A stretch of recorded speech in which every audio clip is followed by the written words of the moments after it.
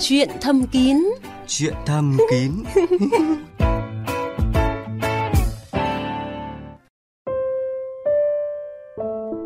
Thanh Phượng rất vui được gặp lại các thính giả yêu quý của chương trình Chuyện thầm kín ạ.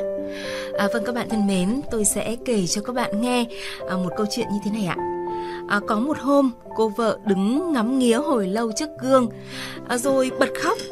Trời ơi, em đã già xấu như thế này rồi sao? Các bạn có đoán được anh chồng sẽ nói gì không ạ? Vâng, anh chồng đã ngồi cạnh và an ủi rằng là: thi thoảng em mới soi gương một lần, đã thương tâm thế này rồi. Ngày nào anh cũng nhìn thấy em, chả nhẽ anh phải khóc cạn nước mắt hay sao? Vâng, các bạn thân mến, một cái câu chuyện hài và tôi đã kể cho các bạn nghe. Vậy các bạn đã cười chưa ạ? Có thể là câu chuyện này cũng chưa đủ hài hước đâu, nhưng mà chỉ mong là các bạn tủm tỉm thôi cũng được, bởi vì có như thế thì chúng ta mới có thể bắt đầu chương trình ngày hôm nay với một cảm xúc rất đẹp ạ. Vâng, và các bạn thân mến, tôi và các bạn ngay từ thời điểm này chúng ta sẽ trao trọn tâm tình, trao trọn cảm xúc của mình, trao trọn tất cả những gì mình mong đợi cho một vị bác sĩ. Vâng, đó là bác sĩ Trần Đức Thanh ạ. Hiện đang làm việc tại Bệnh viện Phụ sản Hà Nội cơ sở 2, tại địa chỉ số 38 phố Cảm Hội, quận Hai Bà Trưng, Hà Nội. Xin trân trọng và chào bác sĩ. Vâng, xin chào chị Thanh Phượng. Và xin chào quý thính giả nghe đài. Vâng, cảm ơn bác sĩ Thanh. Với tôi thì mỗi khi không gian của chương trình mở ra, tôi lúc nào cũng băn khoăn là không biết là hôm nay thì tôi nên nói chuyện gì với thính giả đây. Tôi nói chuyện gì mà để có thể cuốn hút bạn nghe đài, giúp mọi người đang mơ màng thì có thể tỉnh giấc và cuốn vào câu chuyện của chúng ta, hay là thính giả nào đó đang háo hức với những cái cảm xúc trào dâng thì cũng là tạm chậm lại để có thể nghe hết chuyện thầm kín. Và với ngày hôm nay thì tôi nghĩ đến một cái cuộc gọi, bác sĩ Thanh ạ. Một thính giả nữ đã khóc khi mà kể cho chúng tôi câu chuyện của mình. Chị đã không thể mang thai khi mà chị bị một cái bệnh lây từ chồng, đó là bệnh sùi màu gà. Có lẽ đây là một trong những cái hậu quả khá là buồn của bệnh này, phải không bác sĩ? Vâng, qua câu chuyện của chị thì tôi thấy đây cũng là một cái câu chuyện khá buồn. Về sùi màu gà thì do virus HPV gây ra, đến 99,7% là nó có liên quan đến ung thư cổ tử cung. Tôi nghĩ rằng những thông tin này không quá mới, nhưng vẫn rất cần cảnh báo, vì chúng ta vẫn nhìn thấy ở đâu đó những cái câu chuyện như một vị thính giả nữ vừa mới chia sẻ với chương trình. Và ngoài ra còn có những cái bệnh lý nào có thể lây qua đường tình dục khác nữa ạ? Vâng, thưa chị, là ngoài bệnh sùi màu gà ra thì còn rất nhiều bệnh là lây qua đường tình dục. Có thể ví dụ như là bệnh lậu, bệnh giang mai, bệnh viêm gan B, bệnh HIV, rồi nhiễm chlamydia và bệnh mụn rộp sinh dục và một số bệnh viêm tiết niệu khác nữa. Những bệnh này thì nó gây ra rất nhiều các biến chứng và các hậu quả nguy hiểm. Ví dụ như bệnh HIV thì nó gây ra suy giảm miễn dịch và gây ra tử vong cho con người. Và một số bệnh khác như bệnh giang mai, lậu thì nó có thể gây ra vô sinh ở nữ, vì nó có thể gây ra viêm nhiễm đường sinh dục, rồi gây tắc vòi trứng. Ở nam giới cũng có thể gây ra vô sinh hiếm muộn, vì nó gây ra viêm tinh hoàn, viêm mào tinh hoàn, rồi là gây tắc ống dẫn tinh. Biến chứng của nó có thể là gây ra viêm lậu mãn tính, rất là khó điều trị. Do mình quan hệ mình không sử dụng biện pháp bảo vệ mình, ví dụ nó là dùng bao cao su ạ. Và yếu tố nhiều bạn tình thì có làm tăng không ạ? Yếu tố nhiều bạn tình đấy là một yếu tố chính để tăng cái nguy cơ lây nhiễm bệnh lên. Thực ra khi phát hiện sớm, điều trị sớm thì cái hiệu quả điều trị rất là cao. Ví dụ như bệnh lậu thì có thể điều trị khỏi hoàn toàn với một liệu trình thuốc. Vâng, đó là một thông tin hết sức đáng mừng. Nhưng trong cái mừng đó thì chúng ta vẫn hơi lo, là bởi vì là chúng ta vẫn để lây nhiễm bệnh. Đúng đó rồi. Là điều hết sức là cần cảnh báo, đúng không ạ? Tôi biết rằng là có những anh là nhiều khi ra ngoài trong nháy đấy ạ, nghĩ rằng là một lần không dùng biện pháp bảo hộ thì chắc là không sao đâu, hoặc là một mực nói rằng là có dùng biện pháp dùng bao cao su, vậy mà tại sao vẫn lây nhiễm được bệnh? Vậy thì bác sĩ có thể lý giải. Vâng, nếu mà các anh mà ra ngoài mà không dùng bao cao su mà đối tác có nhiễm bệnh thì là tỷ lệ lây nhiễm rất là cao, gần như là chắc chắn là lây bệnh. Còn một số mà các bạn là có sử dụng cái biện pháp bao cao su nhưng mà một số bạn là không dùng từ đầu, hoặc có những trường hợp là họ oral sex không dùng bao cao su thì vẫn có thể lây các bệnh bình thường. Mà đặc biệt là có một số bạn là dùng bao cao su nhưng vẫn bị lây bệnh sùi màu gà. Là bởi vì cái bao cao su nó không thể che hết cái bộ phận sinh dục của mình được. Vâng. Các bệnh này lây chủ yếu dịch tiết. Do đó là có thể là một số trường hợp là có thể lây xùi màu gà ngay trên gốc dương vật hoặc là vùng mu. Như vậy là chúng ta không loại trừ tất cả những cái khả năng có thể xảy ra, đúng không ạ? Còn có một anh nam giới có chia sẻ với chương trình một cách làm ạ. Đó là sau khi quan hệ ngoài luồng xong, tất nhiên là không sử dụng các biện pháp gì rồi, thì rửa thật là sạch sẽ, xà phòng, chà sát thật là mạnh. Thì liệu cái cách làm này có tác dụng không ạ? Nếu dùng xà phòng thì mình có thể là rửa khá sạch và loại trừ hầu hết các loại vi khuẩn rồi làm sạch bề mặt. Tuy nhiên là cơ chế mà lây các bệnh qua đường tình dục ấy, thì là nó lây qua đường tiếp xúc. Bởi khi quan hệ thì là các bộ phận sinh dục của mình, ở cái niêm mạc của sinh dục nó sẽ bị có vết chảy xước. Vâng, và virus, vi khuẩn là nó lây qua cái vết chảy xước đấy, nó vào máu. Đấy thì là tốt nhất là dùng bao cao su, còn rửa như bạn cũng phòng tránh được một số các bệnh nhiễm khuẩn thông thường.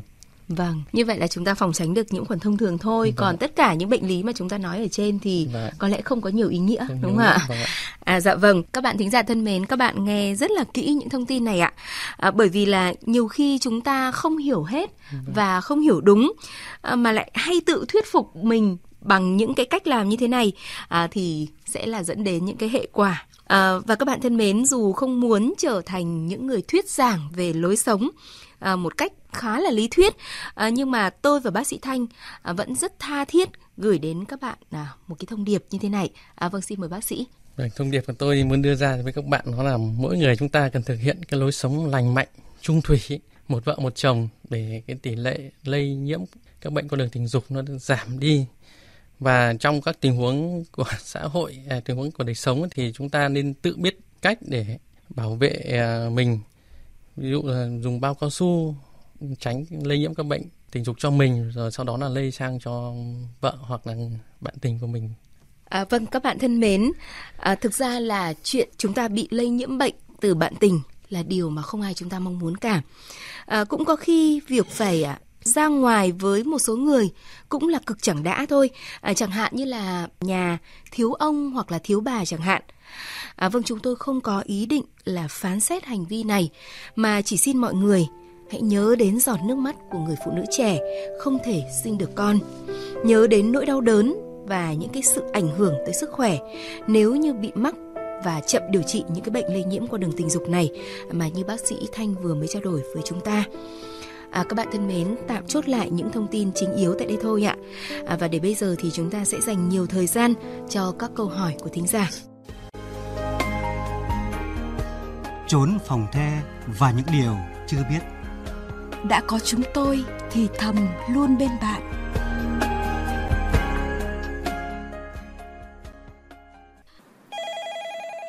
Và bây giờ thì chương trình xin được kết nối với một vị thính giả đầu tiên ạ. Alo. Dạ vâng, chào bác ạ.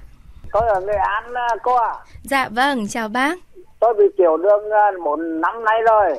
Nhưng mà hàng tháng là vẫn đi nhận thuốc ở dưới bệnh viện Nội Tiết Nghệ An đấy. Nhưng mà tôi hỏi bác sĩ là tại sao mà 4-5 năm bị tiểu đường này là sinh lý rất là kém là một, mà hai nữa tháng vừa rồi là bác sĩ cho cái loại thuốc La-Vi-E vì loại 10 viên bổ ích thần, chứ mà chẳng ăn thua gì. Hai nữa là cái bệnh tiểu đường có lấy không cô nhỉ? Dạ vâng, bác rất là nhiều câu hỏi đúng không ạ? Có lẽ điều đầu tiên thì Thanh Phượng hơi tò mò một chút, bác năm nay bao nhiêu tuổi rồi ạ? Năm nay vậy có 64 tuổi thôi. Dạ, 64 tuổi. Tình trạng mà suy giảm khả năng tình dục của bác là diễn ra 4 năm từ khi mà bác mắc bệnh tiểu đường đúng không? Vâng. Bà xã có phàn nàn gì không ạ? Bà xã thì phàn nàn, bà xã đến trẻ lắm cho nên là cũng hơi buồn đúng không ạ? Buồn. Thế thì bây giờ bác sĩ Thanh sẽ cùng trao đổi với bác nhé, để xem là chúng ta có thể tìm ra được cái phương án nào tốt hơn để làm hài lòng bà xã ạ. Vâng, cảm ơn. Dạ. Vâng, xin chào bác ạ. Vâng, xin chào bác sĩ. Vâng, bác cho cháu hỏi là bác bị tiểu đường tuyếp mấy ạ? Bác sĩ cái đơn là tuyếp 2 mà đi khám như thế nào người ta cũng xét nghiệm máu là 8,1. Bác điều trị có ổn định không ạ? Tôi cũng thường xuyên một tháng 30 ngày là uống 30 ngày theo đơn bác sĩ thôi. Dạ vâng ạ. Cái tình trạng mà suy giảm tình dục của bác là nó biểu hiện như thế nào ạ? Đại thể là đêm ngày chiếm cứ bình thường chứ không thấy cương dương chứ cả. Bác còn ham muốn không ạ? Vẫn có ham muốn nhưng mà không lên được, lên được. Dạ vâng ạ. Bệnh tiểu đường này nó cũng ảnh hưởng rất nhiều đến cái bệnh lý của bác nhé. Tình trạng của bác là rối loạn cương. Tiểu đường này nó sẽ ảnh hưởng đến các cái mạch máu, đưa máu đến cái vùng sinh dục và cái hệ thống thần kinh ở đó bác ạ. Vừa rồi đi khám thì bác sĩ vẫn cho cái loại thuốc làm vé là 10 viên vì 30 viên là ít thần, nhưng mà uống chả có tác dụng gì, là 1-2 uống vô lấy đau bụng. Đau bụng, vâng ạ. Cái thuốc đấy thì bác sĩ cho bác uống vào những thời gian nào ạ? Một tuần là thứ Tư và thứ Sáu, đánh nhau một ngày. Vâng. Thứ nhất là bác tuổi cũng hơi cao rồi nên là cái khả năng sinh lý nó cũng sẽ giảm đi. Cộng với này cái bệnh tiểu đường của bác nó sẽ ảnh hưởng khá nhiều đến cái tình trạng rối loạn cương dương của bác. Theo như bác kể thuốc đấy thì là bác sĩ kê cho bác đó là một trong những thuốc điều trị rối loạn cương rồi bác ạ. Thuốc này nó có tác dụng làm giãn nở mạch máu và nó thu hút máu đến vùng dương vật, nó sẽ làm cho cương dương sẽ tốt hơn. Bác có thể đến tư vấn lại với bác sĩ đấy, khám cho bác ấy. Vâng ạ, có thể là tăng liều lên cho bác xem là nó có cải thiện được không ạ? Vâng, hai lời hỏi bác sĩ thì tôi lấy không nhỉ? Bệnh tiểu đường không lây bác ạ. Cái bệnh này nó do rối loạn chuyển hóa trong cơ thể của mình thôi bác ạ. Vâng ạ. Cảm ơn bác sĩ vì ân khí nhá. Dạ vâng, Thanh Phượng nhân đây thì cũng mong bác giữ sức khỏe thật là tốt bác nhá, chữa được bệnh tiểu đường ổn định, cải thiện được chuyện kia càng sớm càng tốt, càng mạnh càng tốt ạ. Dạ vâng, cảm ơn bác. Dạ vâng, chào bác ạ. Xin chào bác sĩ. Vâng, dạ. Bác ạ. Vâng, các bạn thân mến, chúng ta vừa được tiếp một vị thính giả rất là vui. Ngay sau đây thì sẽ là một vị thính giả nữa ạ. Alo. Hello ạ. Dạ vâng, xin chào thính giả. Mời thính giả chia sẻ vấn đề của mình ạ. Mình quan hệ với gái ấy, thì nhưng mà mình dùng bao cao su rồi thì quan hệ có bị lây nhiễm gì và bệnh tật không ạ? Anh có thường xuyên phải tạm gọi giống như ngôn ngữ các anh ạ, tức là phải đi ra ngoài không ạ? Không ạ, mỗi lần thôi ạ. Nhưng lần đó anh có sử dụng bao cao su đúng không? Có, đúng ạ. Vâng, có sử dụng bao cao su. Thế thì cũng cái khả năng nguy cơ nó giảm bớt, nhưng không có nghĩa rằng là nó bị triệt tiêu hoàn toàn đâu. Ngay bây giờ thì bác sĩ Thanh sẽ cùng trao đổi với anh nhé, để xem là mình nên làm gì để mà trấn an cái nỗi lo này, thậm chí là loại trừ luôn nó ra khỏi tâm trí của mình. Vâng, xin chào anh ạ. Dạ, chào anh ạ. Vâng, xin hỏi bạn là bạn quan hệ cách đây lâu chưa ạ? Hơn tháng rồi. Hơn 1 tháng, và mình chưa thấy có biểu hiện gì đúng không ạ? Lúc bình thường nhưng mà mình lo thì mình như vậy thôi. Vâng, anh có tiểu bút tiểu rát gì không ạ? Chứ không ạ. Anh dùng bao cao su từ đầu với gì cơ ạ? 2 lần mà. Đeo 2 bao cao su. Dạ vâng. Vâng. Thế anh có quan hệ bằng miệng không? Không ạ. Đang sách. Rồi. Thế thì trả lời luôn với anh nhá, là khi mình dùng bao cao su ấy mà nó không bị thủng, không bị tuột ấy, thì cái khả năng bảo vệ của mình rất là cao, gần như là sẽ không lây các bệnh lây truyền đường tình dục đâu ạ. Có một tỷ lệ nhỏ nó là có thể là lây bệnh sùi màu gà, khi mà cái đối tác của mình đấy họ có bệnh sùi màu gà, mình quan hệ xong nó dịch tiết đến, nó có thể rớt lên bụng hoặc là rớt lên vùng mu của mình, thì nó vẫn có thể là lây cho mình nhá anh nhá. Bệnh đấy thì có biểu hiện như thế nào ạ? Rồi, cái đấy thì anh sẽ theo dõi xem nó có mọc cái nốt ở vùng mu, vùng bụng hay vùng dương vật không. Cái nốt đó nó sẽ có màu hồng và nó sẽ không đau, không ngứa gì anh nhá. Bây giờ anh chỉ có theo dõi thôi. Ví dụ như HIV này sao thì sao? Nếu mà anh dùng bao cao su rồi thì lại hầu như là không có anh nhá. Nhưng mà khi mà bị HIV thì có biểu hiện như thế nào không ạ? Không có biểu hiện gì anh nhá. Thường thì thời gian cửa sổ của nó 6 tháng và anh đi xét nghiệm máu thôi. Để yên tâm thì anh có thể đi làm test các bệnh lây truyền các đường tình dục để yên tâm hơn ạ. Vâng ạ. Thực ra là tôi vẫn nhận thấy là anh cũng đang rất lo lắng, mặc dù bác sĩ cũng đã trao đổi với anh về cái khả năng nguy cơ lây nhiễm không có nhiều, nhưng mà để mà mình giải tỏa được chắc chắn tất cả những cái điều anh lo lắng thì chúng ta nên làm một cuộc xét nghiệm tổng thể về các bệnh lý lây qua đường tình dục. Nó sẽ không quá phức tạp đâu nhỉ bác sĩ nhỉ? Dạ vâng ạ. Để test các bệnh đấy thì anh sẽ lấy máu để làm test ạ. Bệnh viện huyện thì có làm được không cái đấy không ạ? Bệnh viện huyện thì chắc chỉ test được HIV thôi anh ạ.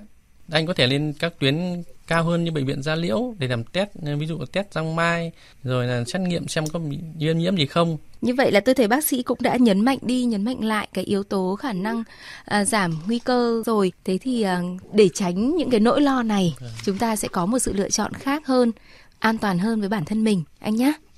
Dạ vâng, cảm ơn anh rất là nhiều. Dạ vâng. Xin chào anh. Alo. Mời anh chia sẻ vấn đề của mình ạ. Vâng, tôi xin chào chương trình, xin chào bác sĩ nhé. Dạ, vâng, chào anh. Tôi có một cái chuyện khó nói là muốn nhờ bác sĩ giải quyết giúp này.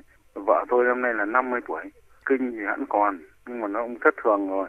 Thế mà Tôi muốn hỏi là thế phụ nữ thì 50 tuổi thì liệu nó có bị mãn dục như nam giới không mà? Cái chuyện chăn gối là vợ tôi nó lảng tránh, có khi đến hàng nửa năm giờ nó cũng không muốn gần gũi gì. Trước đấy thì chị nhà anh như thế nào ạ?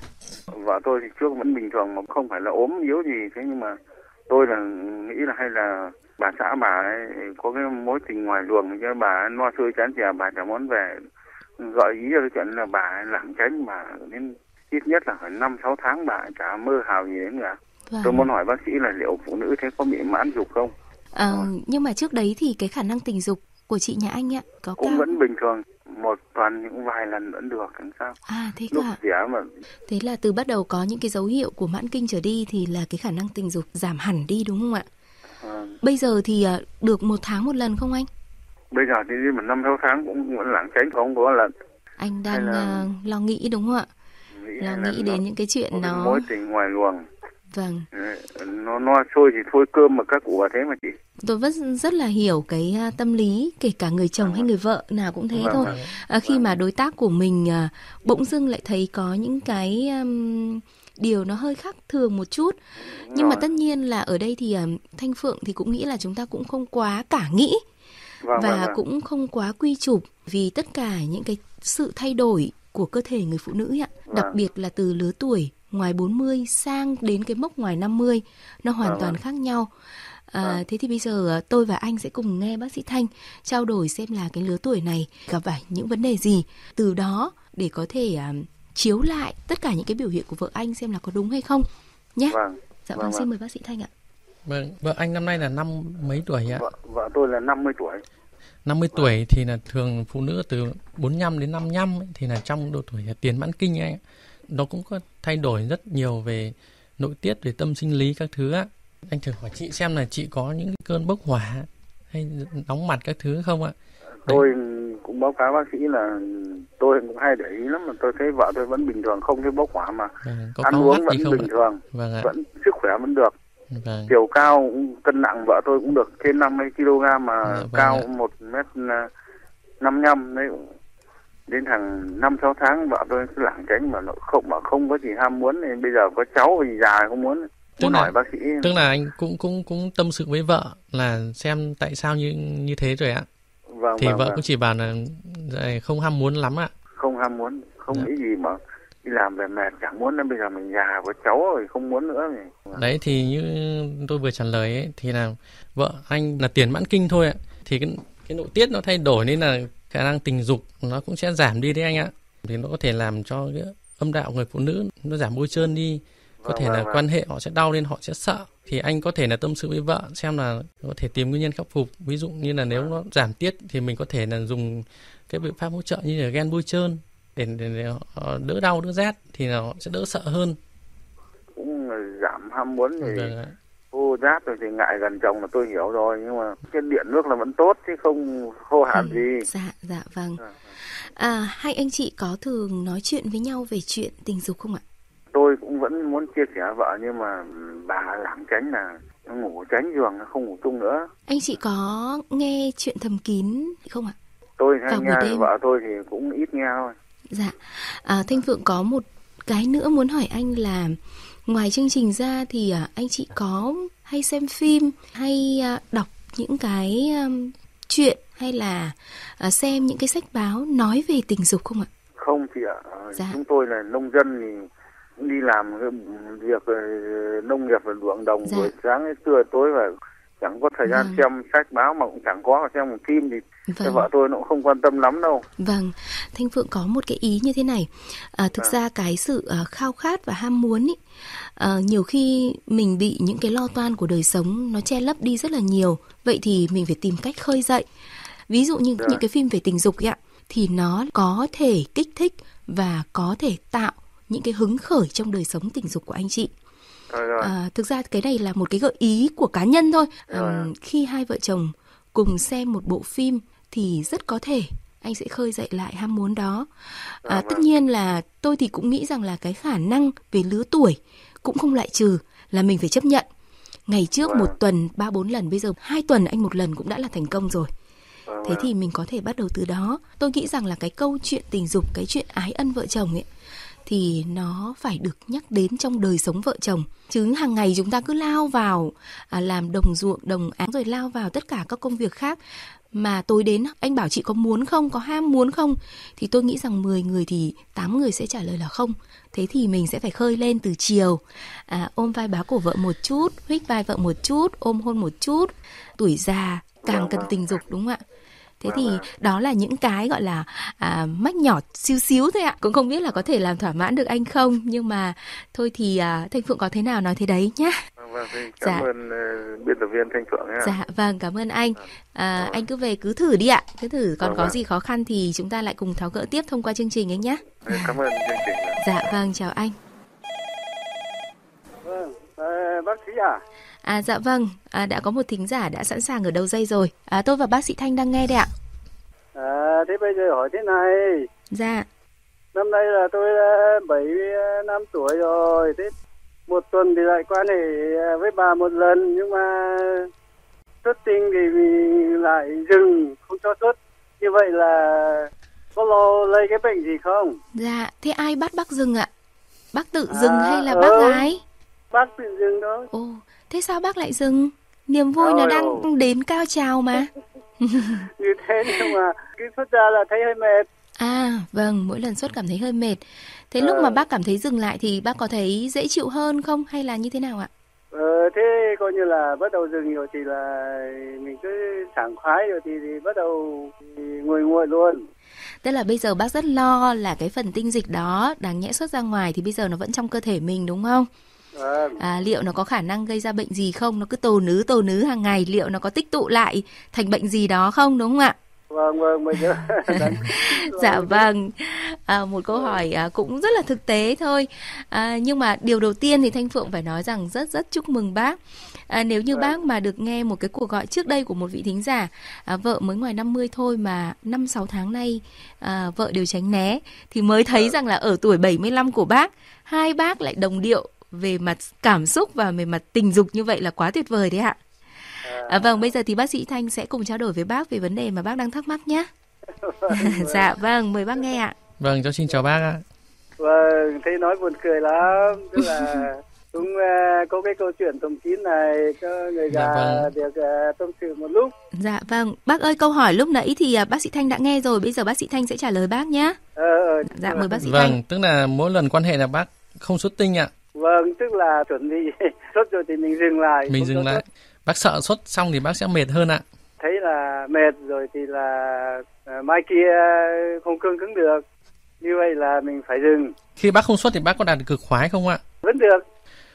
Khi mà bác không xuất tinh thì tinh trùng nó vẫn ở trong cái đường sinh dục đấy ạ. Nó chỉ sống trong một thời gian nhất định rồi nó sẽ chết đi bác ạ. Thì cơ thể sẽ có thể hấp thu lại một phần các cái sản phẩm của nó, nên cũng không có thể gây bệnh gì ạ. Không nên tích tụ nhiều phải không? Đúng rồi, cũng không nên tích tụ nhiều bởi vì nó có thể gây ra các sản phẩm chuyển hóa trung gian và nó ảnh hưởng đến con tinh trùng khác. Vâng, thế biết như thế nhá. Câu hỏi thứ hai là trước là cái cậu nhỏ còn trẻ không biết như thế nào, nhưng mà bây giờ là 12 phân rồi, chu vi của nó thì mới có 10 phân, như vậy là có phải cái loại nhỏ không hay là trung bình? Trung bình của Việt Nam mình là khoảng 11 đến 14 bác ạ. Không, bác nằm trong diện trung bình của Việt Nam thôi ạ, cũng không có gì là nhỏ lắm ạ, cũng không phải là ngắn ạ. Trung bình khá rồi đấy bác ạ. Vâng. Buồn cười lắm.